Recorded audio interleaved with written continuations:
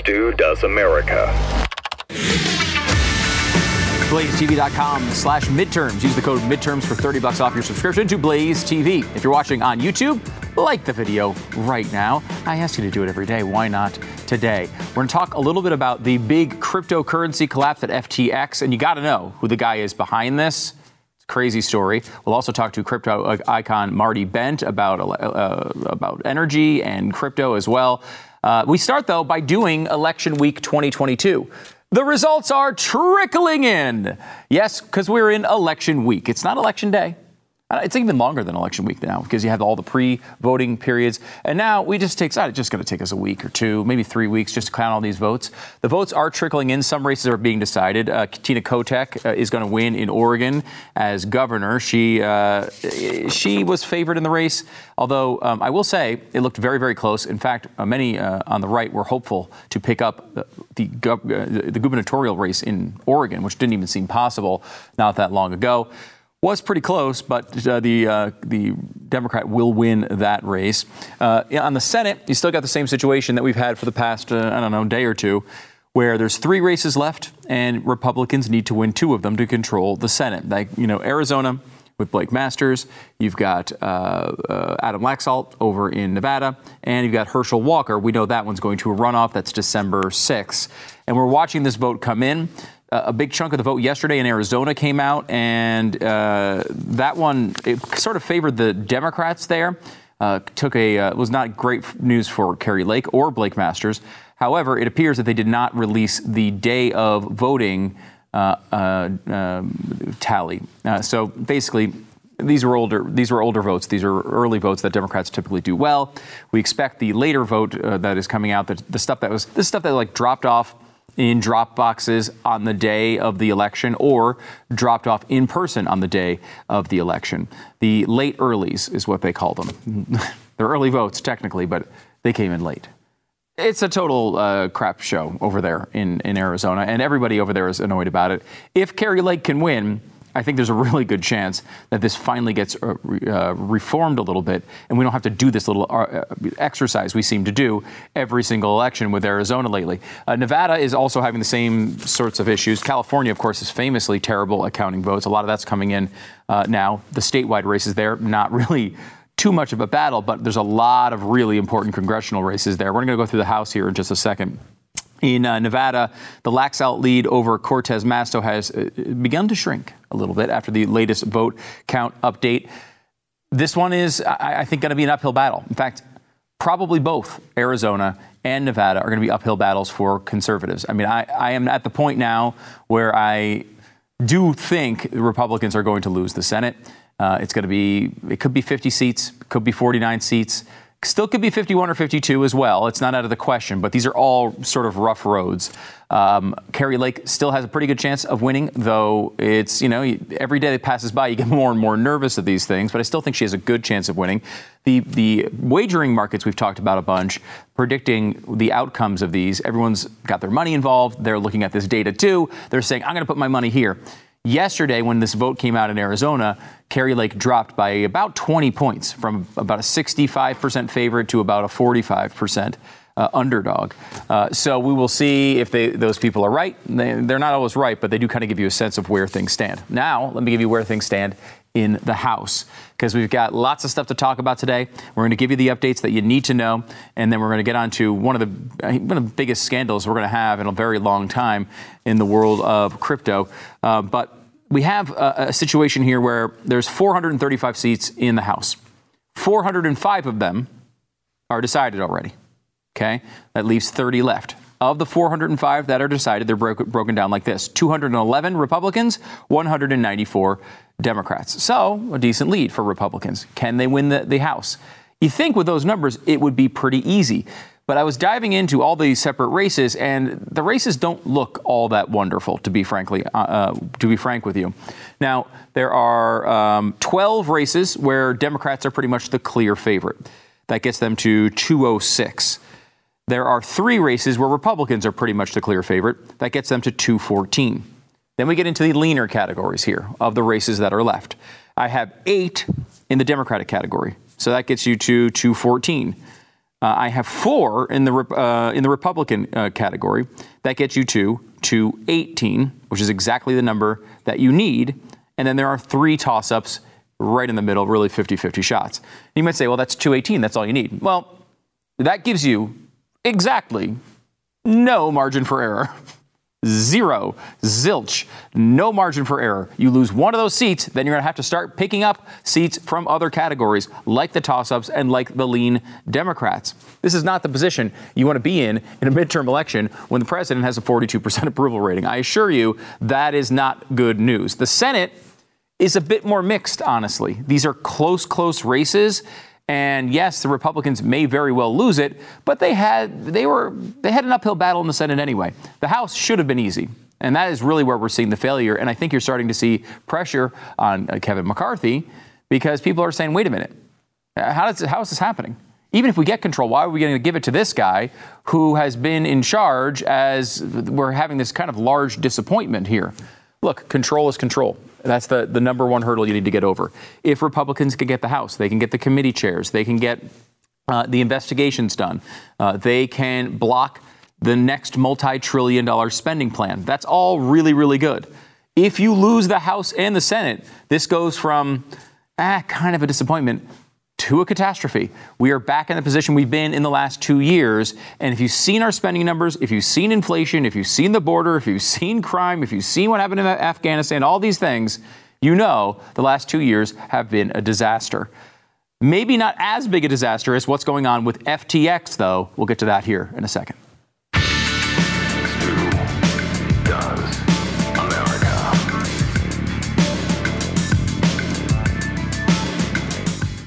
Inflation continues to be a plague on our economy, our families, our savings, and the responsible people in Washington don't seem to care at all. Yeah, that's right. They're very irresponsible when it comes to spending. And of course, we've seen almost every kind of negative economic record, from empty grocery store shelves to 40-year high inflation. Don't let your savings wither away. Hedge against inflation with gold from Birch Gold. If you text STU to 989898, you'll get a free info kit. Diversifying into gold. How can you do it? Why should you do it?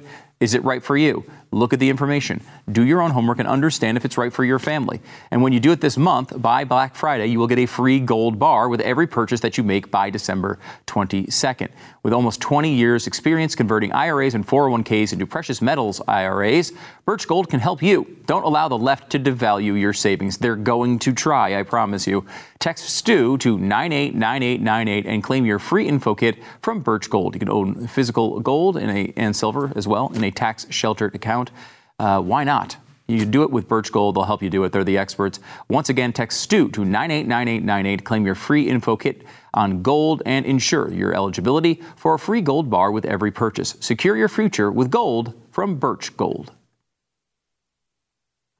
One of the craziest stories you're going to see in a long time is what's going on at FTX. FTX is the 3rd largest crypto exchange on Earth, and they are a pretty big deal. A lot of people use them. They were the people who did the Larry David Super Bowl commercial. Apparently, they're better at making commercials, because that was a pretty good commercial. Better at making commercials than, doing the whole crypto thing. It's a complicated story, and I actually have, last week I spoke to Marty, who's a guy very well known in the crypto world, a great newsletter and podcast. I wish we had spoken to him today, because it would be great to go through all of this with him. I spoke to him about a bunch of other stuff, energy and Bitcoin generally. It's a great interview. We're going to play it back here for you in just a second. But I want to go through some of this FTX stuff because I'm fascinated by it. And I think even if you don't care about crypto, you're going to like the story, because of the guy at the top of the heap here. His name's Sam Bankman-Fried. He's a well-known, he's a billionaire. He was worth, about a week ago, about $15 billion. And he is, a couple things that are interesting about him. First of all, he was promoted by the media as this wonderkind super brain, right? Like very similar to Elizabeth Holmes, right? Elizabeth Holmes comes out, I've got blood tests with 1 drop of blood. Oh, let's fawn over her. A female CEO. Let's say how great she is. They build her up into the biggest thing in the world. People invest tons of money, a lot of times based on all of these glowing media profiles. And then the whole thing's a sham. She's on trial. The whole thing dissolves. Everybody loses all their money. This has happened a bunch of times. And there's never like a mea culpa from the media. They never say, sorry about that. We didn't realize that person was totally a fraud. Same thing going on here with Sam Bankman-Fried, allegedly. Basically, he was promoted the same way. Wonderkind. Oh, you're not going to believe this guy. He's so smart. He's got the biggest brains in the world. He shows up to meetings with his hair all messy. It's curly and it's messy and he's wearing shorts. Oh, what a character. And they build him up in this huge, huge thing. He becomes a multi-billionaire. He's got Larry David in there for commercials. And then what? Well, now we're seeing that apparently there was all sorts of financial games going on behind the scenes, and this is a big deal, a massive failure in this world. Now, anyone who really loves Bitcoin and various cryptocurrencies will tell you, the whole point of this is decentralization. You're not supposed to be relying on a single point of failure like a centralized exchange. Everyone tells you, if you get into this stuff, get your coins off of exchanges. It's never a good idea to leave it there. Well, of course, a lot of people, they're used to using banks like that. And even though that's kind of what crypto was designed to stop, it's still people just do what they do. They're used to doing it a certain way. So a lot of people are going to lose a lot of money. There is all sorts of reporting going on right now. Some places say that FTX now owes $8 billion to their customers and other liabilities. A related investment firm owes another $10 to $50 billion, according to the bankruptcy filing. We have dozens of other companies that are under the umbrella of FTX that are going to go belly up. And now, all these big-time venture capitalists who came in to fund the beginning of FTX are now just writing off their losses to zero.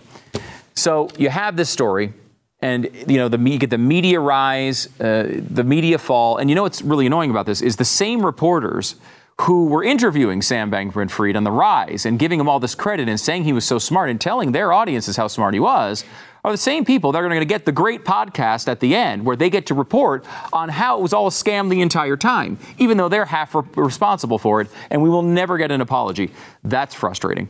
The second part of this that's really interesting, I think, to all of us, maybe who really follow politics more closely, is this guy was a big-time Democratic donor. He's like the Democratic donor. And you'd say, well, wait a minute, George Soros is that guy. He's the big Democratic donor. And I would say that's true. This guy, Sam Bankman-Fried, was only the second biggest, seriously, the second biggest Democratic funder in the entire election cycle, second only to George Soros, or over $40 million of his own money, or if you're an FTX investor, probably your money, went to Democratic causes all over the country. And he bragged about it. He was writing, helping to shape legislation that was going to regulate crypto. This is bonkers, and this story is not going away. We're talking about the second biggest Democratic donor who may very well either be going to some country that does not have an extradition treaty or going to prison. This is a serious, serious story.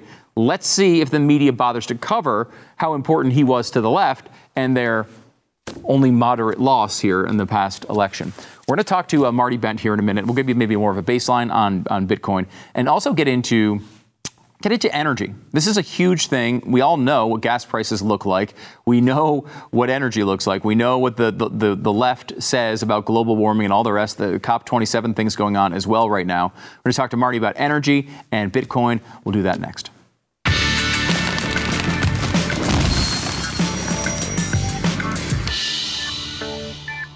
Buying or selling a home is already one of the most stressful things you can do. Let's say you have multiple mansions and owned a cryptocurrency exchange and went belly up, and now you have to sell all of them. Won't that be sad? This guy lost 94% of his wealth in one day. He was $15 billion, now under $1 billion. That's a rough week. You think you had a rough week? He really had a rough week. Generally speaking, our homes are our biggest investment. And when you want to unload your home, when you want to get into a new home, you better have an agent that can help you through it the right way. That's why we always talk about realestateagentsitrust.com. Whether you're buying or selling a home, no matter where you are in the country, go to realestateagentsitrust.com and they will find the best agent for you. Just provide them with some basic info.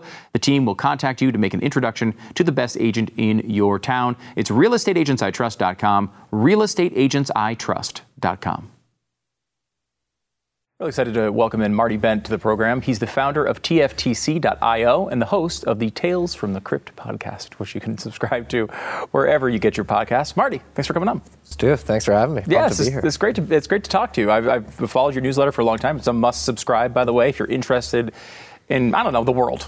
That's the only qualification. Can we start?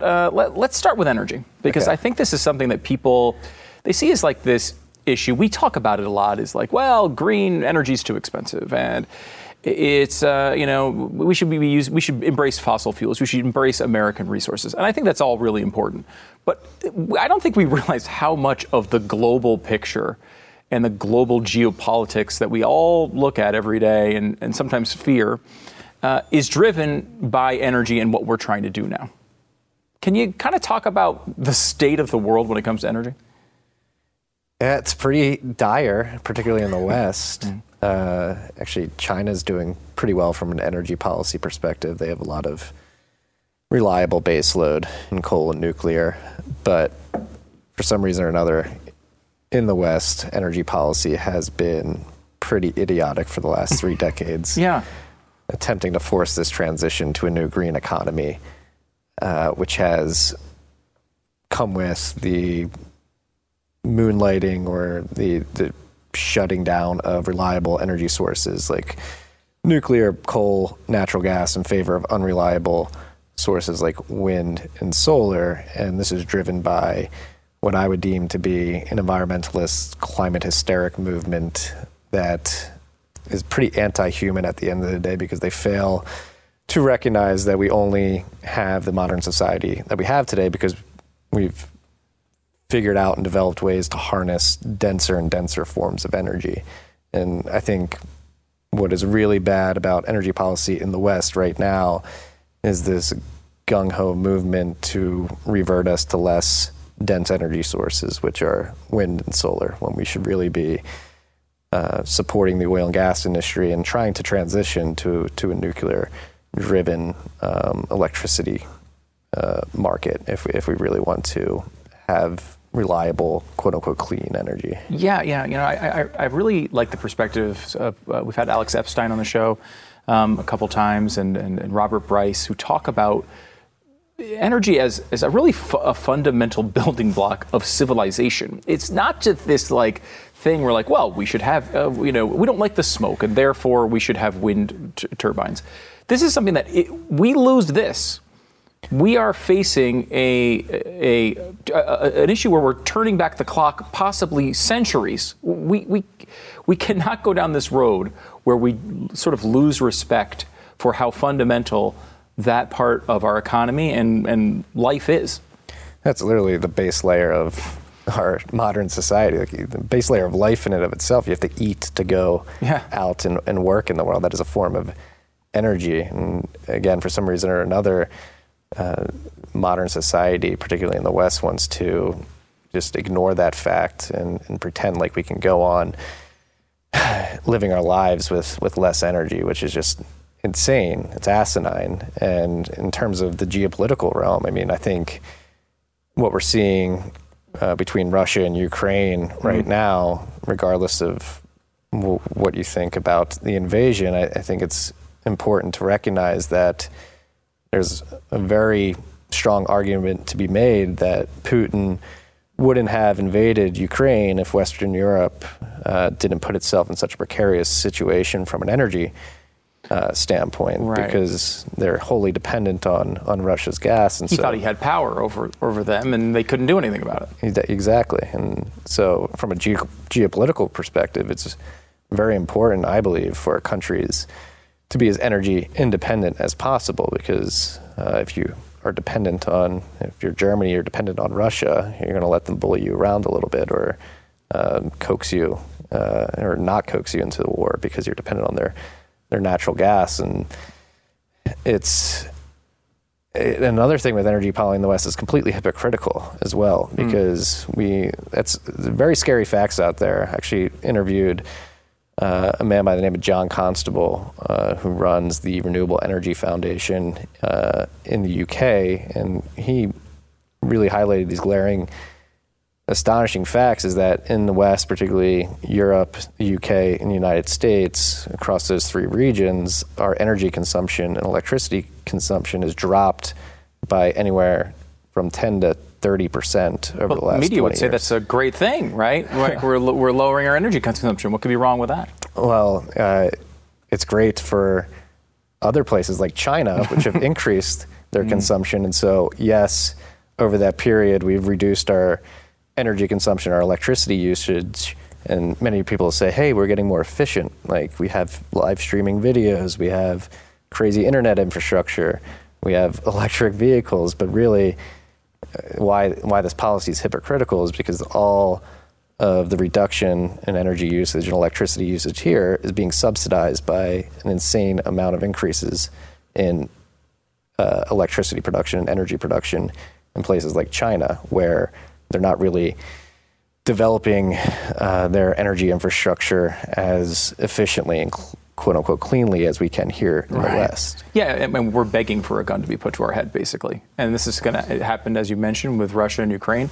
It's going to happen with China and us eventually as well. I did a show a couple of weeks ago, and I was ranting and raving about it, and no one, I don't think in the media cared. But it's like China made an announcement that they were going to burn 500 billion more tons of coal than they had previously announced, or 500 million, excuse me, from 4.3 billion to 4.8 billion, and it was like just this increase was enough to wipe out not only the Inflation Reduction Act, but it was something like the equivalent of 82% of all vehicles in America.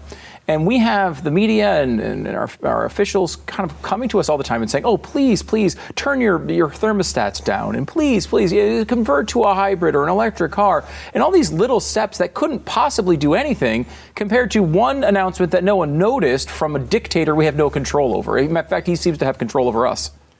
It really does, because again, all that increased energy production over there provides us the availability to low-cost goods like the cameras and the microphones that we're using today. A lot of them probably come from China, where they're able to sell them cheaply because they have cheap, abundant energy and infrastructure.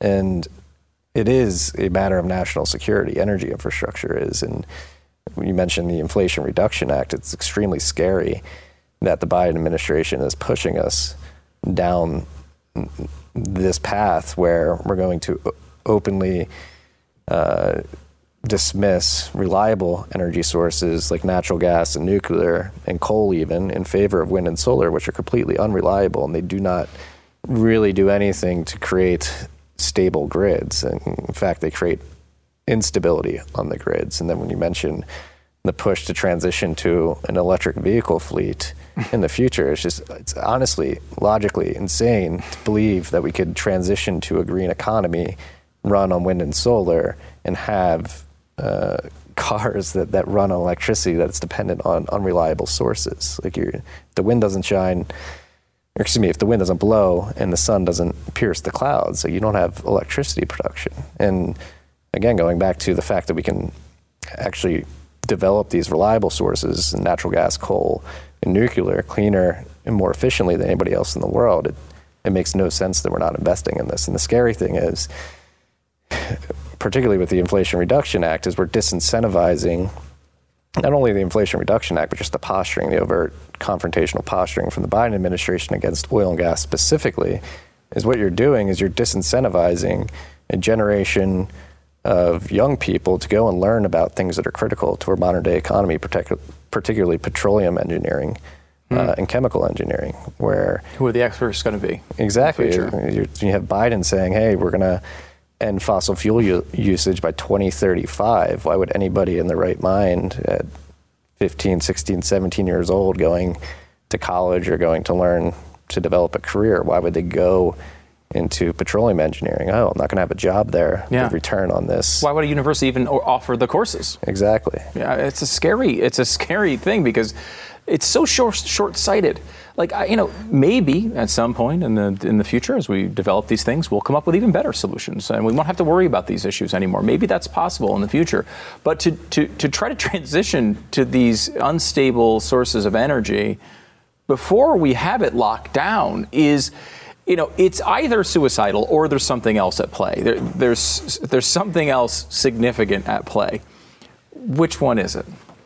I tend to believe it's nefarious in nature. I think because, again, energy is the base of our modern day economy. It's the basis of life. It's one of the necessities on the bottom substrates of Maslow's hierarchy of needs. And I do believe that there is an intention by the federal government here in the United States and other parts of the world to control the populace. And a good way to control people is to get them very desperate because they don't have reliable electricity. And then they'll do anything once you get them in a desperate state. Hey, here's some money, here's a CBDC to go buy your bug patty at the corner store. I mean, this is how you set that up. And the important thing to note with particularly around energy policy and the climate debate is based on the facts, none of this makes sense. Right. Like climate related, like if you really believe in cataclysmic climate change, just look at the stats. Climate related deaths have fallen by 98% over the last 30 years. Severe hurricanes have gone down. The amount of economic damage caused by storms has gone down. Humans are extremely adaptable. We're extremely good at figuring out how to protect ourselves against nature and against our environment. We've only gotten better and better at that over time, and it doesn't make any sense to believe that we can't figure out a way to be as efficient and economical as possible with fossil fuels, which even that term alone, fossil fuels, it doesn't even make sense. Like these fuels don't come from fossils. There's like an abiotic process that happens underground. It's not dinosaur bones that are sustaining us with these fuels. And it goes back to language too. Green movement, sustainable, renewable. These words don't make any sense. There's nothing green about a solar panel or a wind turbine. It takes an extreme amount of hydrocarbons on the front end to bring those to market. And then on the back end, when you recycle them, you can't recycle them. They have very toxic waste. There's nothing green about it. There's nothing sustainable about it. There's nothing renewable about it. The term renewable makes you think of this perpetual motion machine. Right. It's just not true. That's definitely what they're trying to make you think of. Like they want you to think, we just start this up, this process starts, and then everything's going to be fine. That's not true at all. Especially considering the solar panels have a lifespan that is relatively short, particularly at this point. Do you have a couple more minutes to hang out? Yes, sir. Okay, but let me take a quick break. We'll come back with more in just a second with Marty Bent.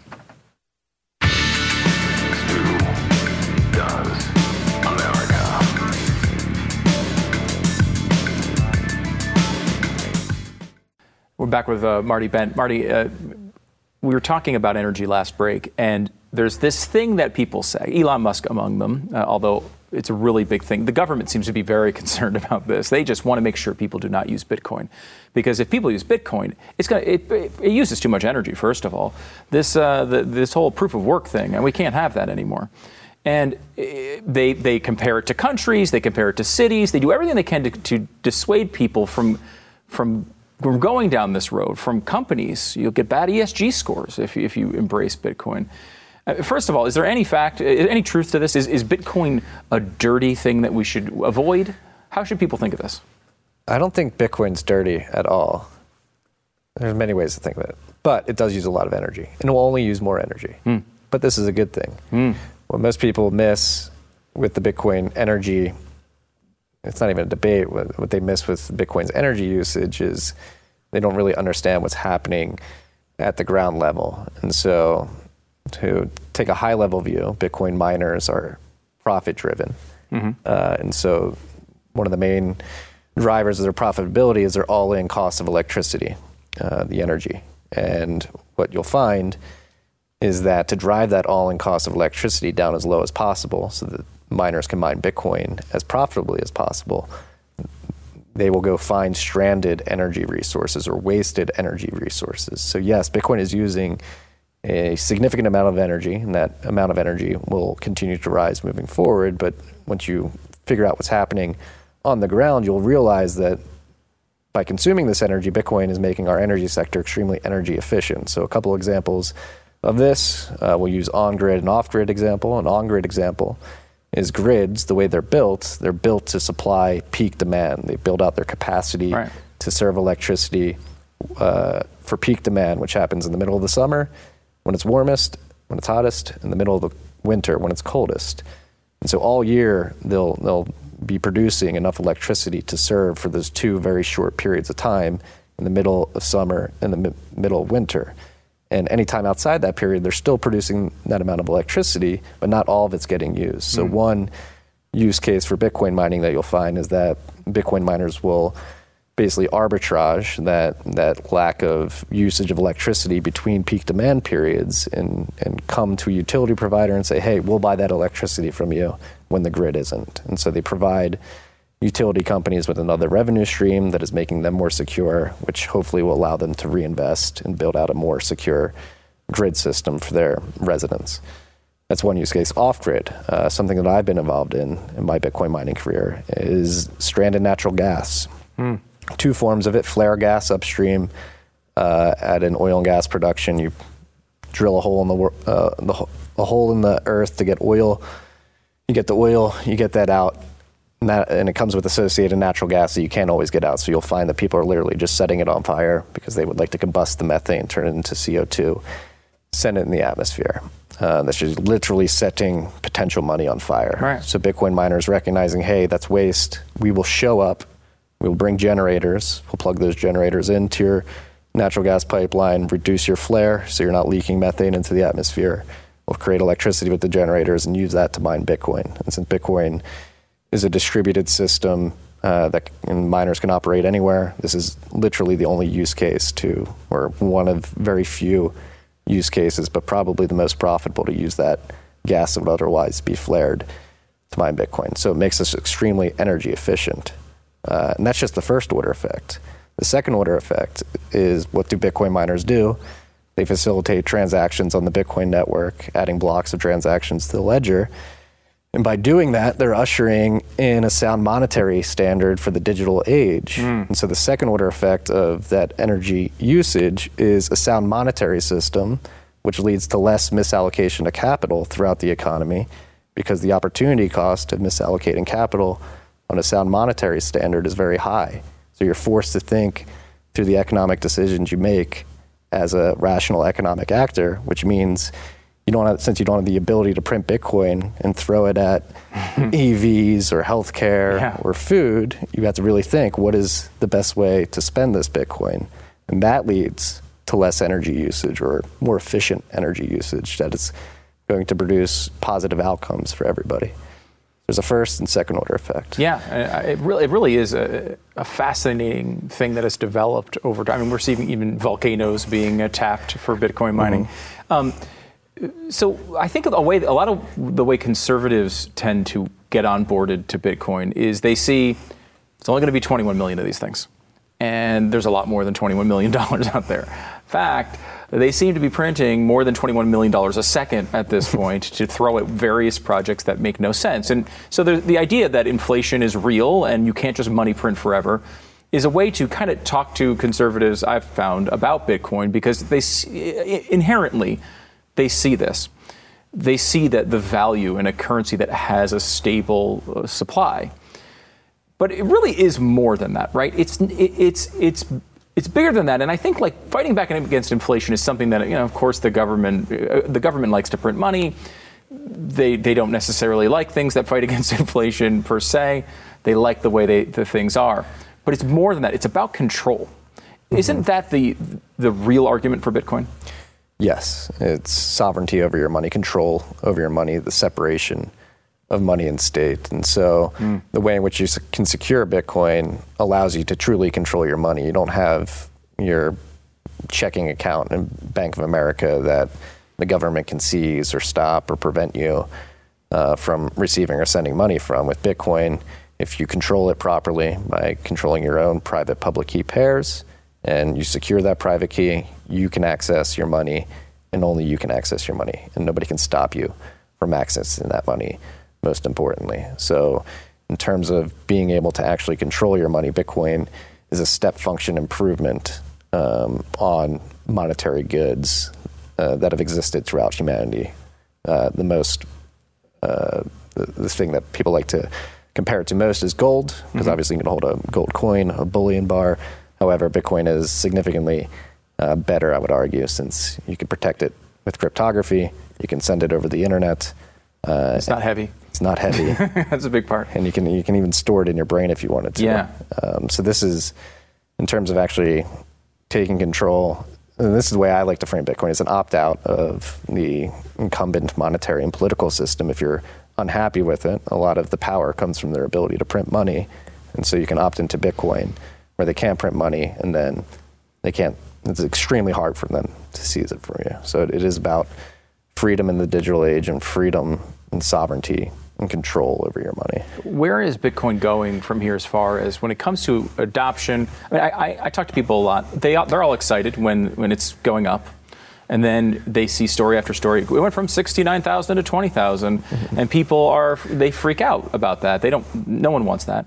And I look back and the history here. I mean, I started investing in Bitcoin back in 2014. So I see it as, I've seen these bubbles come, I've seen these bubbles go. I don't even think about it. I don't worry about it. We're at the peak of the 2017 bubble when it's collapsed, right? Like, this long term has been absolutely incredible for anyone who's been involved in it and decided to stay in it for a few years even. That's not the most important part about Bitcoin, but how do you talk to people about people who are just freaking terrified of getting involved in it? It's acknowledging the volatility, but also trying to take a step back and say, hey, what is happening right now? Bitcoin, again, is a new monetary good. It's not going to monetize overnight.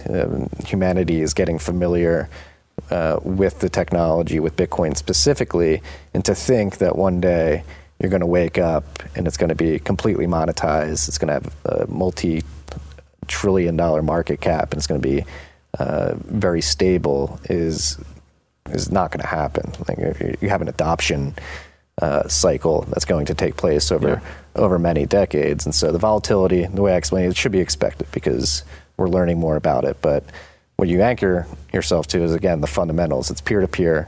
It is separate of governments and corporations, cannot be controlled. And the utility is only getting better. And I would say right now, Bitcoin is like the internet in like 97, 98, where a few years ago it was like the internet in 93, where the utility of the network is getting much easier to access because developers are becoming enamored with the open source software side of things, and they're beginning to build more tools that make it easier to access and use Bitcoin. For example, with my podcast, I put a Bitcoin address in my RSS feed, and when it goes out to the world, there's certain podcast apps that developers have decided to build that not only have podcast episodes in them, they have Bitcoin wallets in them. Anybody listening to my podcast, if they like a certain episode, they can send Bitcoin directly to the address of my RSS feed, which I control. And they can send fractions of a Bitcoin, fractions of a penny's worth of Bitcoin. Some people will stream me 1 sat per minute they listen to my podcast, which is like really 1/100th of a penny. And that is inherent fundamental utility that networks like Visa, MasterCard, Fedwire, Swift simply cannot do. They're not technically able to do that. So expect the volatility and anchor to the fundamental utility and value that the network provides that no other monetary or payments network can provide on the earth. Yeah, I think people, because it's something we've heard about for a few years now, people take for granted how advanced and new it is. I mean, I think a lot of people will start with something like Coinbase because they did a good job at making it very easy to access. I, for one, am completely terrified of controlling my keys because I find myself to be much less reliable than almost anyone else on Earth. So, that process, as it becomes easier for people to be able, they're not going to just, I left it in the car and then I took my car out of the car wash and now I've lost, my keys. People are when they get past that, they get past the idea that it's going to go up and down. There's this, I think, something that's more foundational. There's something that's settling that gets us past all of this constant chaos. I think people feel that around the globe. They see other governments breaking down, wars starting. I mean, look at the good that Bitcoin has done in the situation we talked about last break in Ukraine and Russia. How many people, how many of those refugees that left that country were able to take all of their belongings? It's not like the old wars where they would just be taken from them, right? They were able to cross those borders. No one knew. They just had their money. They were able to carry it with them for the first time probably ever. I mean, these are really, really big advancements that I don't think are in perspective yet. No, in the context of the Russia-Ukraine war, there was very public instances of some politicians or rich people trying to cross the Polish border with suitcases full of cash, and they got caught and confiscated. Imagine just putting 12 words in a notebook or memorizing 12 words, walking across the border, downloading some software, plugging those in, and getting access to your money. That's the beauty of Bitcoin. And if you're out there and you're scared about controlling your own keys, I would just say practice makes perfect. Download Blue Wallet, download Samurai Wallet, check out Unchained Capital. These are tools and companies that are here to get you comfortable with holding your own private keys and controlling your Bitcoin. And you don't have to put all of your Bitcoin into these wallets at once. You can test it out with $5, with $1. Get comfortable with creating an address, sending to an address, and backing up your keys. You don't have to do it all at once. You have to teach yourself how to do it. I think you'll find it's much easier than you expect. It seems daunting at first, but you literally just go download these apps, and they walk you right through the process. Yeah, it really is, and it's getting much better. I mean, I think, you look back at the early days, and it was really hard. I mean, there was a lot of stuff that made it inaccessible, I think, to the average person. But that really has changed over time. It's only going to change quicker and more drastically from here. Yeah, and I think, too, that there's such a basis now of people who do care about this and are invested in it, not just financially, but also with their time. And, people have been working on this for a decade now, and they're not going to just walk away from it. So there's, I think, a really bright future here. We didn't even get a time to talk about it. We're out of time. But like the censorship thing that constantly we complain about on the right, hey, everyone's pulling us down for online and all these things. There's so many paths around it through Bitcoin and, and these related things. It's really exciting. I think it's an exciting future. Yeah, I do as well. And it is censorship-resistant money. Separate money and state. We separate church and state. We separate money and state next. I think humanity will talk a lot less about politics in the future if we're able to do that successfully. I love it. Marty Ben, founder of the TFTC.io, host of the Tales from the Crypt podcast. You got to make sure you subscribe to the podcast and also the newsletter as well. Do not miss it. Marty, thanks so much for coming on the show and talking to us about all of this. Stu, it's my pleasure. Thank you.